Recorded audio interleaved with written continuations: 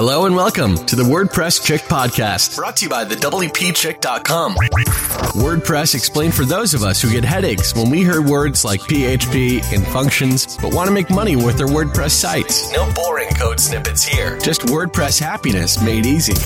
Now, here's your host, Kim Doyle, the WordPress Chick.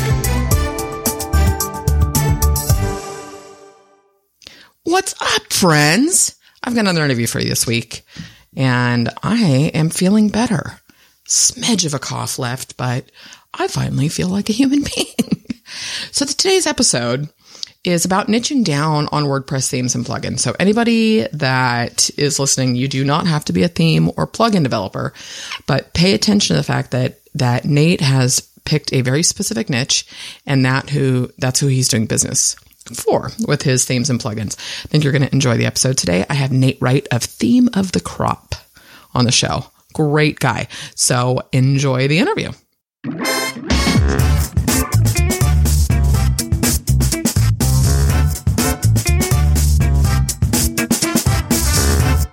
Nate, thank you so much for being here today. Thanks for having me. This is great. You know, it's one of the things I got really excited about in terms of talking to you today is the direction that WordPress is going, and you have really picked a very targeted niche for your company. But before we get into Theme of the Crop, you know, I always like to ask people what their backstory is, what brought you here, and, you know, what were you doing before you launched Theme of the Crop? Yeah.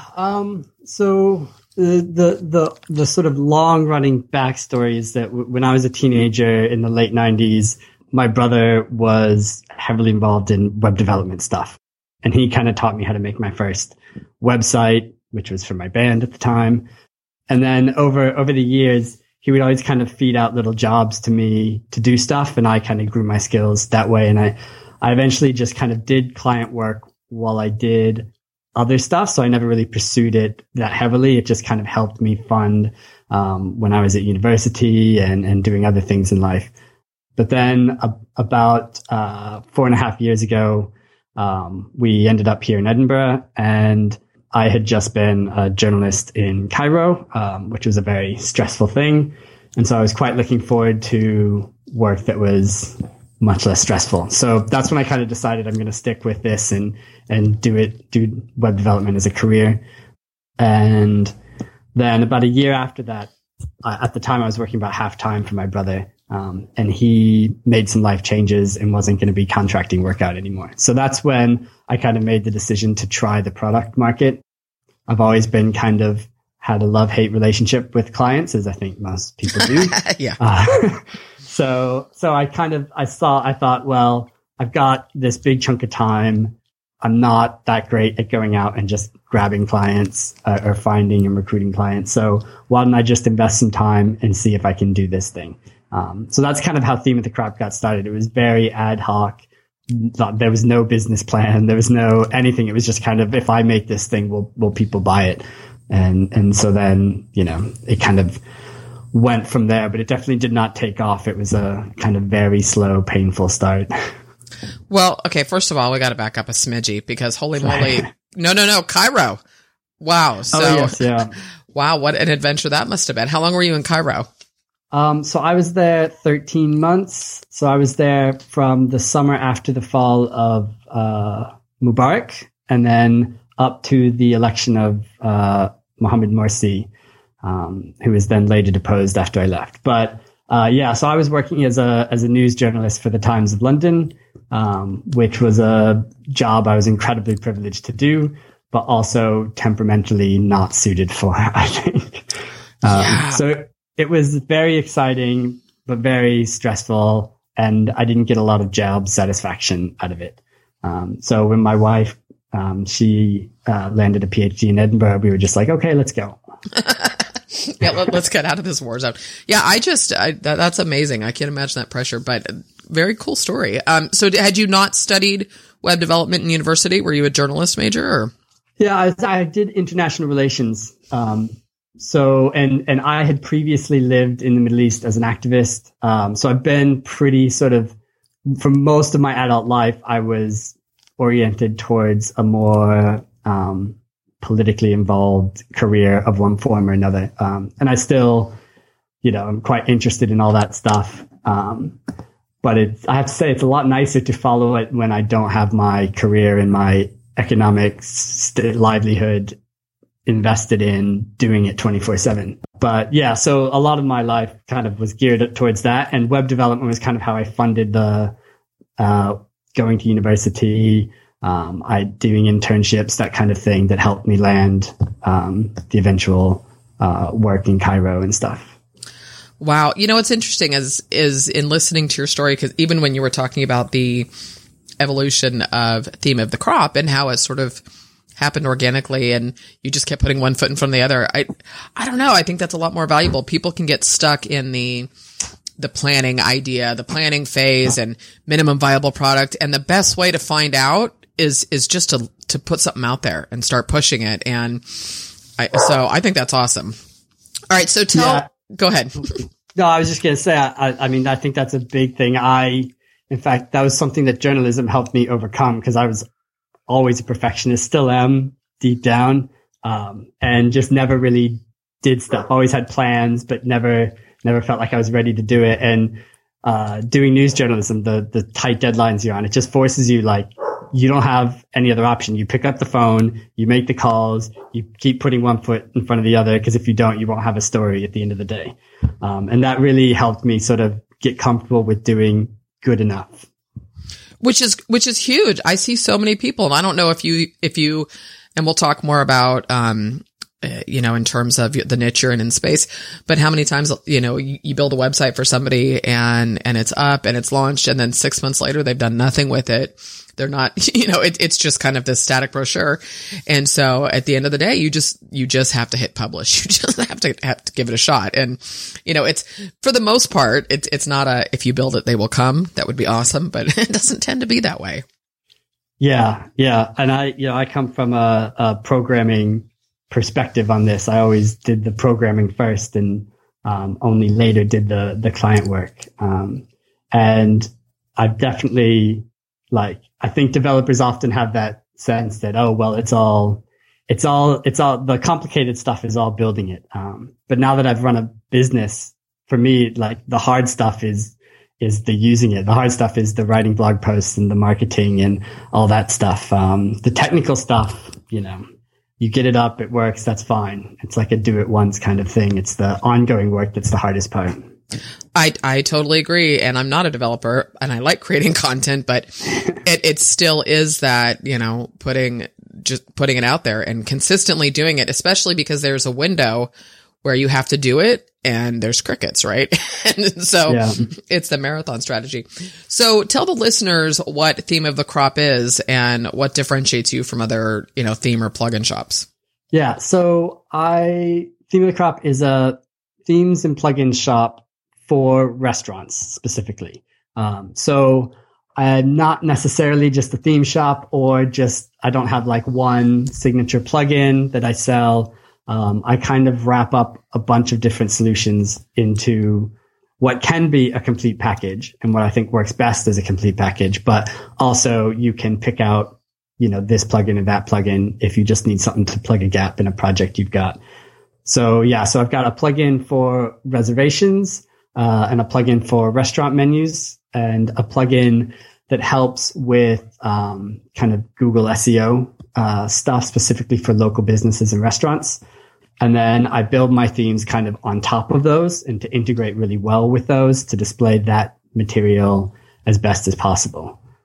So what made you decide to focus on this space? Yeah, I mean, that was pure happenstance. When I had the initial idea, I just thought, I'll build the theme and see if I can sell it. So I looked on ThemeForest and I kind of just did a kind of back of the napkin calculation about some of the big niches. And I said, well, how many sales is an average theme getting, and how many competitors are there? And I tried to work out, what would be a niche where there would be not too many competitors, but lots of potential customers. Mm-hmm. And restaurants just seemed the best fit there. So I built my first theme with restaurants without any intention to continue in the niche. But after I had done all that marketing work specifically around restaurants, it was obvious by that point that sticking with restaurants made all the sense in the world, and just jumping to something else would be a lot of new work without a lot more payoff, really. Well, let me back up a little bit in terms of, so you did the research with Theme Forest, and I am friends and partner with somebody they've got a ton of plugins on Code Canyon, and I know that, the Envato marketplace has changed a bit. Did you sell through Envato or initially, or did you just use it as a market research? I just used it as market research. My intention at the beginning was to sell non-exclusively there while I built up my own shop. Mm-hmm. But of course, like a lot of people, I spent 2 months building the theme, getting it together, and I submitted it, and they rejected it immediately. And that was really disheartening. And that kind of set me off on the other course of like, okay, if I do have to market this thing myself and bring in customers, how am I going to do that? And it was actually, I think it was about a month and a half from when I put my shop up to when I got my first sale. And that was a pretty depressing month. I felt pretty defeated. But then within getting my first sale, within a month, I'd had, a dozen or so. And so that's when I kind of realized, okay, this is something that's possible. If I just sort of double down and start taking where I've succeeded so far and reinvesting there, then maybe I can actually make this thing work. Holy moly, there's a whole bunch in there. I want to back up. So no. Like, I love it because it's like inevitably your answer is going to give me like 5 more questions. So in terms of submitting the theme, it's so funny because, as a customer who looks at, say Theme Forest, I don't know. I mean, not that there's not good themes on there, but it's not, in terms of them turning it down, was it standard style? Like, what was the reasoning for that? My guess would be, from their perspective, what they would call design quality. Mm-hmm. I think I'm an okay designer, but that's not where I excel.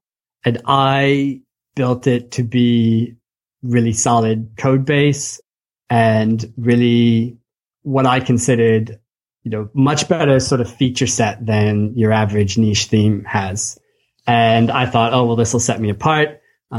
In retrospect, I think that was really misguided. You look at Theme Forest and it's very much a designer's playground. But as somebody who cares about maybe more developer-y things like how fast your site loads, or like user experience things, like is your site easy for somebody to use on a touch device as well as a desktop? I look around at Theme Forest and think there's an awful lot of crap there. But if it looks nice, then that doesn't matter to Theme Forest. So, they have their own sort of particular perspective on what makes a good theme. And I think what I didn't know at the time, but which I definitely know now, is that I also have a very particular idea about what I think makes a good theme. And there's not a lot of overlap between me and Theme Forest on that. Well, that's good. And in a way, it probably saved you a lot of heartache down the road in terms of being there, as opposed to, and like, it's definitely the marathon strategy with your own shop. But there's a lot more, exclusivity, ownership, all of that when it's strictly yours. And like I said, knowing, someone who's getting out of that space because of how much they take. And, so it's interesting for those listening who maybe have thought about doing that. So let me ask you this. So when you've got 3 themes and 3 plugins right now? Yes. Yeah.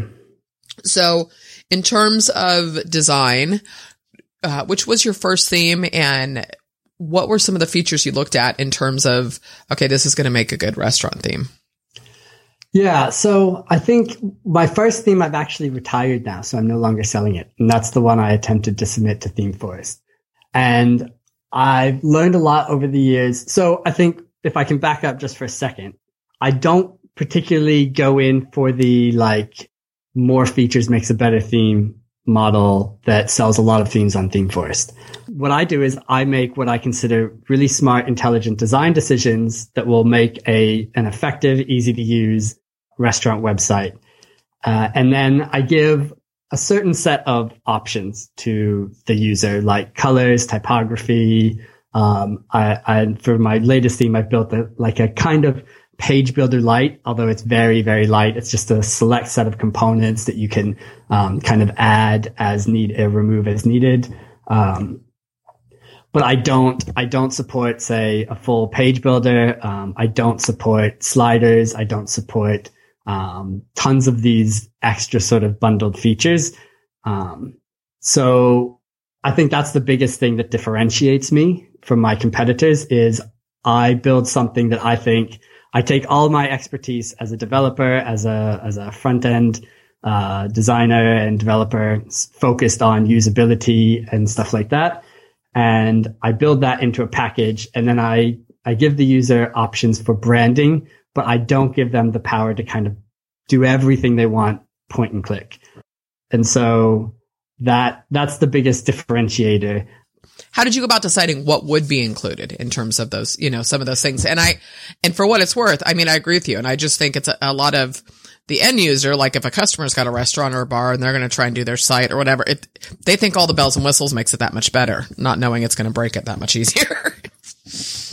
Yeah. I mean, that's a big part of it for me. And I remembered as you were talking that the initial thing was like, why did I retire Cafe Cultura, which was my first theme?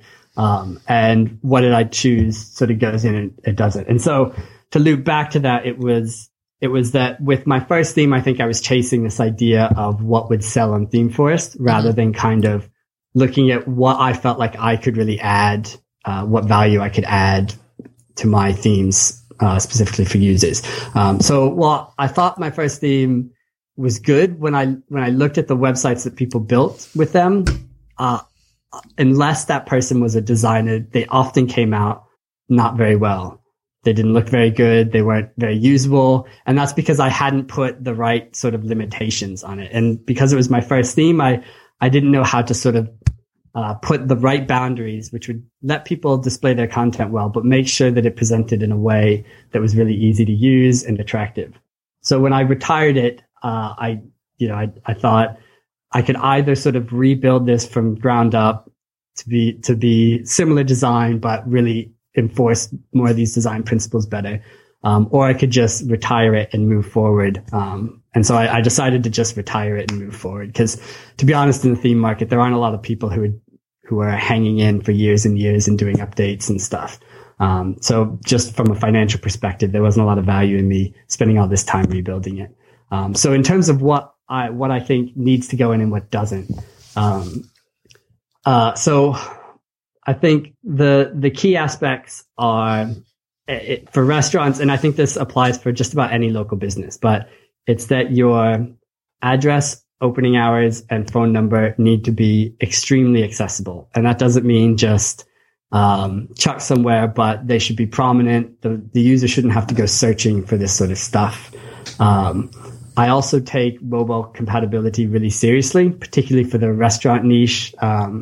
Happy Tables used to have a kind of stats thing where they would show what percentage of visitors were visiting their site from mobile, and it tipped over the 50% ratio.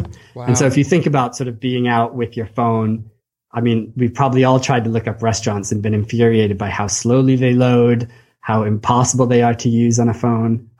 So oftentimes I design from what I can call a mobile first strategy. So I don't just take a pretty desktop and chuck everything into columns and call it a day. Like I design from the principle that it should be the mobile view should be like a first class citizen. And then in terms of like actual feature set, what I essentially design for is some kind of call to action funnel. So when somebody lands on their page, I want there to be at least one dominant visual component with a clear call to action and some facility for putting a button to your reservations page if you take reservations, your menu page if you don't take reservations, but really trying to encourage users to condense and focus on that primary call to action. I love that you said that because that seems to be an afterthought for, and this is a huge generalization, but being more of well, I'm not a developer at all, but being a marketer, it's key. It's in terms of what's the conversion piece happening here? So, I love that. And in terms of, the mobile first, correct me if I'm wrong, but don't you feel that that's sort of the direction for regardless of the website niche? I mean, in terms of whether restaurants or whatnot, I mean, I think designing for mobile is kind of the direction things should be going in or are going in, right? Yeah. Well, what I would say is that there's a lot of lip service paid to, like, what I would say is that most websites are mobile compatible. A lot of themes that you'll look at out there are not designed considering the mobile user as a principal actor. And there's a real unavoidable financial reason for that. And that's because themes sell based on how beautiful they look on your desktop.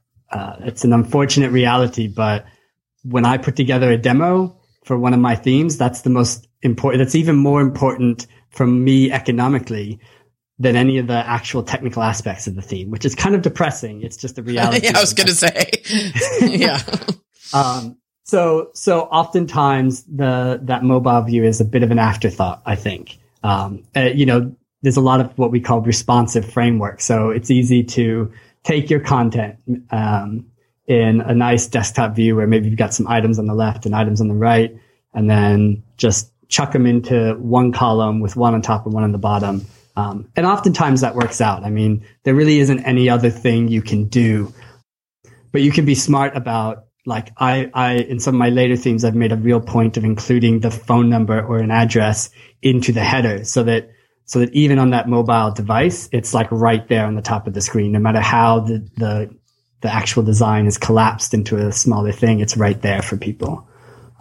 So yeah, that's kind of, you're right. You're absolutely right that it's going in that direction. And if you don't have a website that's designed for mobile, you are 5 years behind the times. But I try and sort of go that extra mile thinking about the mobile user. I think at this point, then it's going to be how do I explain this? Almost like the audience, the customer is now just has to catch up to understanding that, right? And it's funny. I had worked recently with a local brewery, and I am out of client services, wrapping these up, but it's interesting in working with them, and just the difference between, like, I wanted a much simpler, cleaner. I mean, I went that way with my own site. I was like, look, I want it to be super clean, a little bit more white space, so it's more readable, it's more user friendly, and of course you have people that are not in that space, the customers who it's their website and it's like, no, we want this. And, all these bells and whistles that are going to make it very difficult for mobile visitors. So it's like, it's a fine line between delivering what somebody wants and making sure the site converts. So it depends on, I guess, how well you can sell the project. Yeah. And I think I wasn't always very sensitive to that. That's something my customers have sensitized me to quite a bit. Like a lot of developers, I come into it initially with quite an arrogant sort of, this is what's best. Technically, this is the technical solution that's optimal. And over time, talking to my customers, it was clear that a lot of these people, they are trapped between a customer who has an unrealistic set of expectations and a low budget, and a product of some kind that they're using. And if you can't write custom code to just make something happen, you need some kind of flexibility in that product to sort of bridge this gap between the customer's expectations, your capabilities, and the product that you're using. So yeah, like I would say there's a whole bunch of potential like web builders or implementers or whatever term you want to use for whom probably my products aren't the right fit, because they will probably want to be able to do more customization than I offer out of the box with my themes and stuff. But part of the joy of the last few years is being able to find that customer who I can serve really well, even if that's only kind of a small slice of the overall theme market. Well, that was a very good segue, that much to your not knowing. How has it been in terms of marketing and getting the word out there for Theme of the Crop? Like, did you approach this with a content strategy? What's been your sort of plan of attack? Sorry, loaded question. No, I've been asked this question a bunch, and it's just always a little embarrassing because I just don't know how to do this side of things very well. I'm not very good at marketing. I have tried the content marketing route and still kind of persevere with it, but I don't do it enough. I don't invest enough in it. It's very time consuming. So far, content marketing hasn't been a big draw in terms of sales for me. I have some sort of ideas about how I can better use my own particular talents in that vein, but it hasn't historically been very useful for me. And that's mainly because I'm not very good at blogging. So I've used affiliate marketers. That was a really important marketing strategy early on in my business when I had no search engine traffic and no general awareness whatsoever. A big source of sales for me is I have my reservations plugins. Actually, all of my base plugins are free and available on the WordPress.org plugin directory. That's been a huge source of inbound sales, both for add-ons for those plugins, but also the themes themselves, because it's quite a targeted set of people.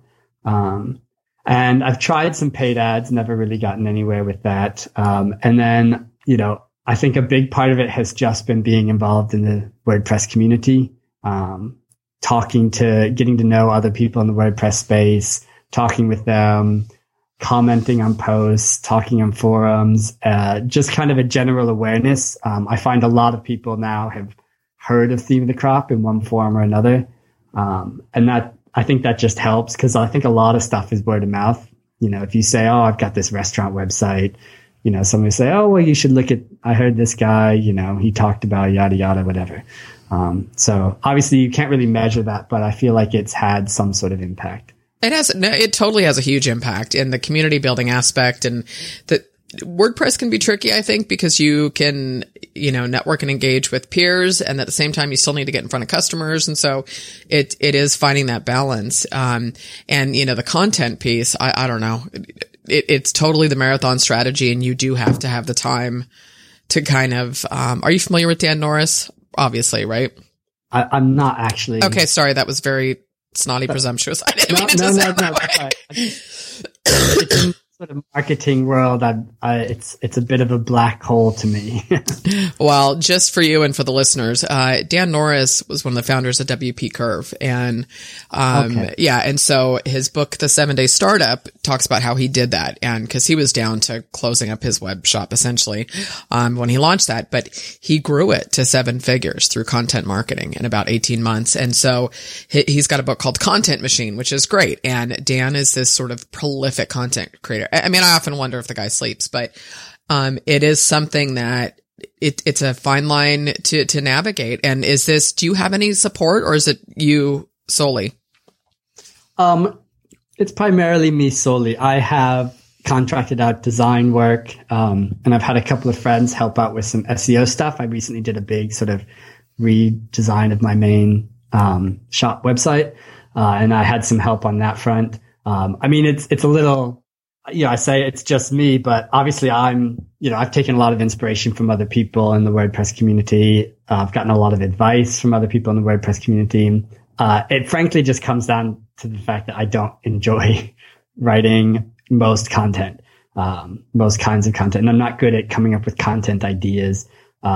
So it is just me. And, if there's one area that I should be contracting out, it's that. I'm a little bit worried about the actual monetary return on that, just because I yet to have kind of proven the content marketing strategy for my business.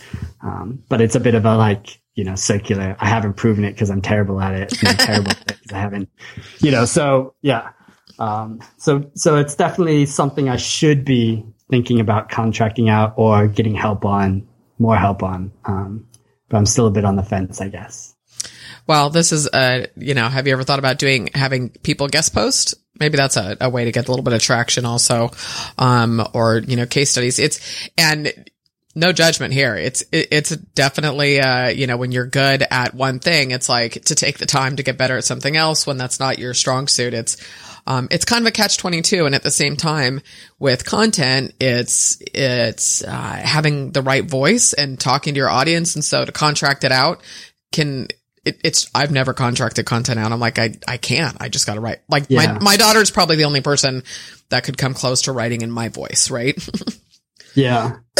So it might be a little arrogant of me, but I think that one of my selling points, or what I try to sell people on, is that I'm better than your average theme developer, and that I'm more invested in restaurants, and I'm going to give you better advice, and I'm going to be more helpful. My prices tend to be higher than other shops. My base price for a theme is $79. And particularly for a theme that has less features than your average theme. That's quite a big ask. And my support is kind of a big part of what I'm selling. And I think that's part of the reason why I've been really hesitant to just post up whatever I can, because I do want to kind of establish a reputation of not just providing content, but making sure that when I do provide content, it's high quality. Yeah. And it takes time. There's an investment in that. And it's interesting when you were talking about the cost, because it's funny. I always draw these correlations between online and offline, and really $79. Do you have a renewal fee, or is it just a one-off? It's a yearly license. You can use it as long as you want, but 1 year gets you support and updates. Okay. Well, that's cheaper than buying Photoshop every year, right? And this is to represent your business. And so I think that I'm hoping that there's a little bit of a transition in the WordPress theme space in terms of, $79 is nothing, really. Oh, I know. I wish I could like interrupt every single person looking at my website and just say, really, $79 is not that much, especially for a restaurant. $79 is what they pay one member of staff for one, night of work kind of thing. Like, it's not that much money. Right. And then at the same time, the website is going to give you tangible data on what's working and what's not working and driving more business. So it's one of those things that I'm hoping and feel that in this space that it's shifting a little bit, because I think, and I would really love your thoughts on this. There are a lot of page builders. I am a huge fan of page builders.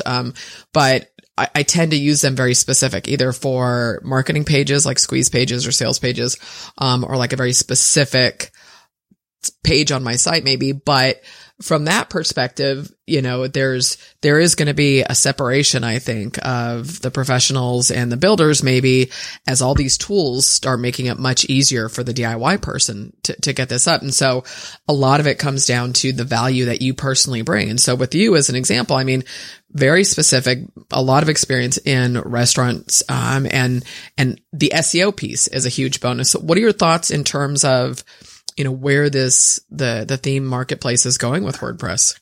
I think that there is a split in the market, which has already happened.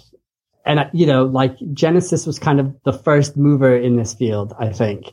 But now you've got all sorts of separate page builders like Beaver Builder. And of course there's Visual Composer, which amongst developers has kind of not the best reputation, but it makes me crazy. I don't use it. I'm not a developer. But then you've got this proliferation of sort of all-in-one builder themes. So you've got Divi, you've got Avada, you've got Xtheme. And essentially these things are not what we would have called a theme sort of 5-6 years ago. Right. These are essentially like web builder tools. And it makes a lot of sense for somebody who needs to learn one complex system, and then repurpose that knowledge for dozens and dozens of clients. I think that's a really important tool for people to have. I have, like, my product suite doesn't really target that group, because I think that's kind of one whole portion of the market. And I would almost say that is the dominant portion. It might even be upwards of 90% of the market is captured by either one of these big themes or by one of these big page builders. Mm-hmm. And I see my strategy as kind of targeting this other slice, which I think Automatic has long tried to target through WordPress.com, of the real DIYer, not the DIYer who is willing to invest tons of time in learning a system, but the DIYer who really wants to get something up that's good, but doesn't necessarily need like loads of customization stuff. They're willing to sort of trade to hand off the kind of expertise in design and the final package of their site off to somebody else, whether that's the theme developer or whatever, in return for saving them a whole bunch of time. And I think that split will continue to happen. And I think that the smaller part of the market will more and more be served by services rather than products. So in some sense, I see my own business space shrinking quite a lot, short of moving into services or something like that. But hopefully that will be a long, gradual process, not a sudden one. Yeah, I don't think it's going to happen overnight either. And it's interesting to see the shift in this space. I want to talk a little bit too about your plugins. And so you said they all have can you share your plugins with the audience? And then, I want to talk a little bit about the fact that you have them all free. So what plugins do you have that support this? So restaurant reservations is I'm really proud of this plugin. It's my most popular one, and it does what it says on the tin. It gives you a booking form you can put up on your site, and then it collects the bookings and gives you really simple email notifications and a facility for approving or rejecting bookings as they come in. And, you can set up kind of complicated scheduling rules. So if you're open, Monday to Friday at some time, but then Saturday, different times. So maybe you close over lunch or in the afternoon or something, but open back up in the evening. It can kind of handle all that sort of stuff. I think it's best seen as like a low cost, self-owned alternative to OpenTable or some of these other services. So if you want to own your own data, for instance, one of the add-ons is when someone makes a booking, you can automatically subscribe them to your MailChimp mailing list. So if you're kind of investing in your digital marketing strategy, and you can turn your booking form into kind of an owned asset rather than just something you farm out to a service. And then food and drink menu is the restaurant menu plugin. And it is very simple, and doesn't really have that many features. Doesn't really need that many, I think. It's got a kind of flexible template system. So if you do write any sort of HTML, even just a little bit, you can build your own templates. But, a menu is kind of a menu. And I try not to make it too complicated. And then got two smaller plugins. One is Business Profile, and that's a simple one that just allows you to enter your business details. So name, address, phone number, opening hours, contact point, things like that. And then it outputs them in what's called schema.org markup, which is one of these sort of Google rich snippet formats. Mm-hmm. So if you've ever searched for a local business and on the right of the Google search results, you see a little map and you see details and opening hours and phone number. This is one way of telling Google all that information. So it can be quite important for restaurants, especially because a lot of people are doing their restaurant searches not on a website. They're doing it in the Google Maps app on their phone, for instance. Mm-hmm. So you need to make sure that Google knows exactly where your address is, and that when someone clicks on that dot that's nearby them, that it pops up with the phone number and the details like that. And then I also have another plugin just for putting up testimonials. It's called Good Reviews for WordPress. And it's very straightforward. You just enter in the review, and it also outputs in this kind of schema.org markup, which Google hasn't been showing it as much, but you might remember that for a while, with some types of products, they will show like a star rating with mm-hmm. the Google search result. So in theory, it will show up with that. But I have found that to be less common for restaurants than other niches. I don't see them putting that up that often for restaurants. Do you think it's because people use Yelp or, that they're using, like this brewery site, it's called Untapped, and people will check in at different breweries and stuff. And so do you think it's because there are other tools that do that more, or? Well, I think it's just I think that Google kind of just like it will tackle a specific industry vertical, and it'll say we're gonna roll out rich snippets about this. We're gonna roll out rich snippets about that. And I think that they've got the local business stuff down, and I think reviews they really intended for products. So you see reviews all the time in e-commerce listings on Google, but unless it's like one of their own specific. So they'll scrape from Yelp or they'll take it from Google Places, stuff like that. My guess is that they're just not trusting reviews except from a specific set of sites that they have kind of whitelisted, if you know what I mean. Yeah, well, totally. And it's funny because I don't necessarily trust Yelp personally, so it's like, no. I just. And neither do restaurants, actually. It's a real, like, there's a lot of antagonism towards Yelp and TripAdvisor for being in some ways forced to be on the platform that they think is being abused and doesn't help them at all. Yeah, it's pretty crazy. There's no checks and balances for it. So, So what would you recommend to somebody who wants to maybe get into this space and is thinking of niching down? Because I think that's brilliant, actually, that you've done that, and it's, you're excelling in this space. So what would you recommend to somebody who wants to do that? Well, one of the things I've learned, which I didn't know ahead of time, is just how tight the profit margins are for restaurants. They do not like spending money. So if you are going to niche down on restaurants, I would recommend that you really, really regularize and automate as many of your processes as possible. I think that one thing web developers, whether you're a programmer or you take plugins and themes and put them together for a site, whatever you do, I think you need to be real clear with a low cost client on what they're getting and specifically what they're not getting.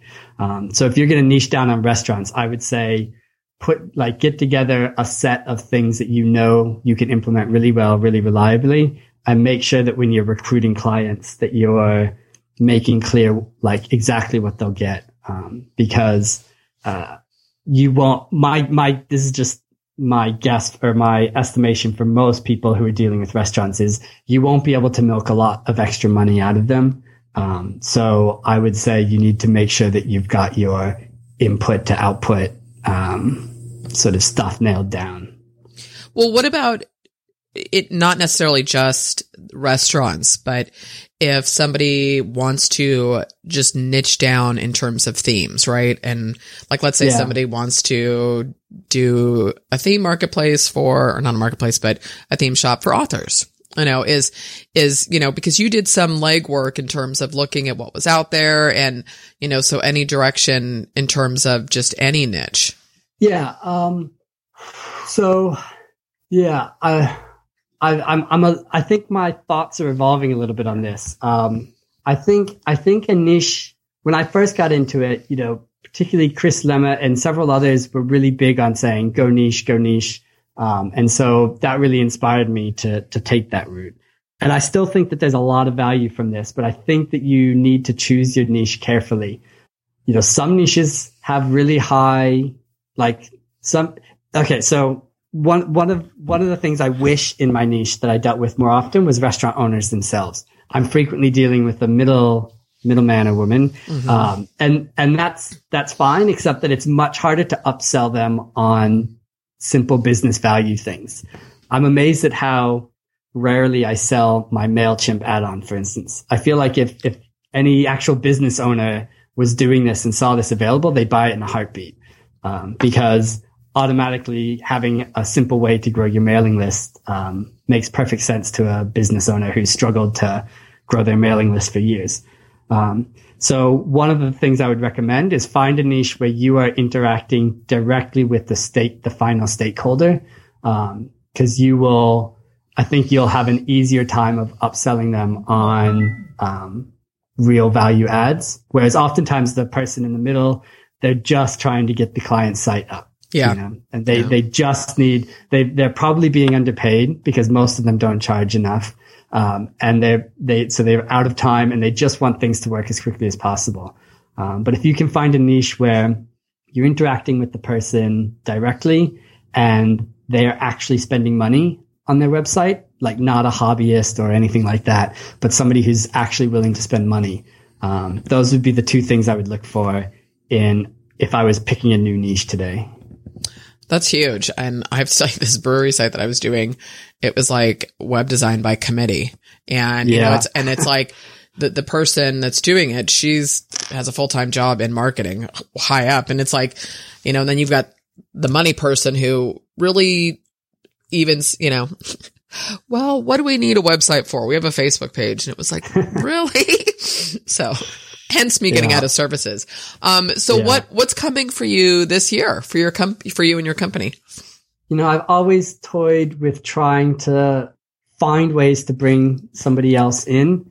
I don't think I'm necessarily ready for to really do the contracting stuff. But I'd love to find ways to bring, you know, maybe I'm a theme developer who doesn't want any of the business side of stuff, and maybe they can develop a theme and I can give them a commission for each sale or something, or something like that. I think that's something I'd like to try and find, or at least think about seriously this year. In terms of product offerings, I've got 2 themes in development, which I'm quite excited to get out the door. And the big thing that probably won't land this year, but which I'll probably start this year is a real kind of more complete table management system for the reservations. Mm-hmm. So right now the reservations is really, it's very hands off. It's designed for the way that most restaurants manage reservations with pen and paper. So it's more of like a simple system for managing the notifications and sending out approval or rejected notifications and stuff. But I'd love to get a real add-on out there where somebody was actually managing all their reservations from a touch screen, so an iPad or something in the restaurant itself. That's quite a big add-on to work on. I have quite ambitious ideas for it. But and there's only so much time in the day. Yeah. So where is the best place for people to connect with you, Nate? So you can connect with me personally on Twitter @NateWR. Happy to talk to anybody there. If you want to reach out specifically to Theme of the Crop, I'm @ThemeOfTheCrop on Twitter. And I'm also on Facebook, facebook.com/Theme of the Crop. It's a fairly new, I haven't had a Facebook page for long, so I've only got like 30 followers. So I'd appreciate any more likes. That'd be really great. But yeah, those are the 2 best places to contact me. I'm always happy to chat about restaurants. Awesome. And we'll definitely get you some more likes on that page. And everybody, you know the drill, just hang on and I will have a little outro here for Nate. Thank you so much for being here, Nate. I really love chatting with you and learning about your business. And I'm happy to help spread the word. Thanks a lot. I really appreciate it.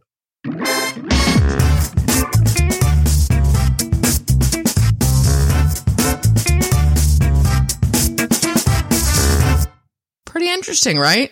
So, you know, I think I need to stop doing some of these outros because I keep saying, you know the drill. And then I come back on and say, if you haven't left a review, I would love one in iTunes. And of course, check out Nate Wright at themeofthecrop.com.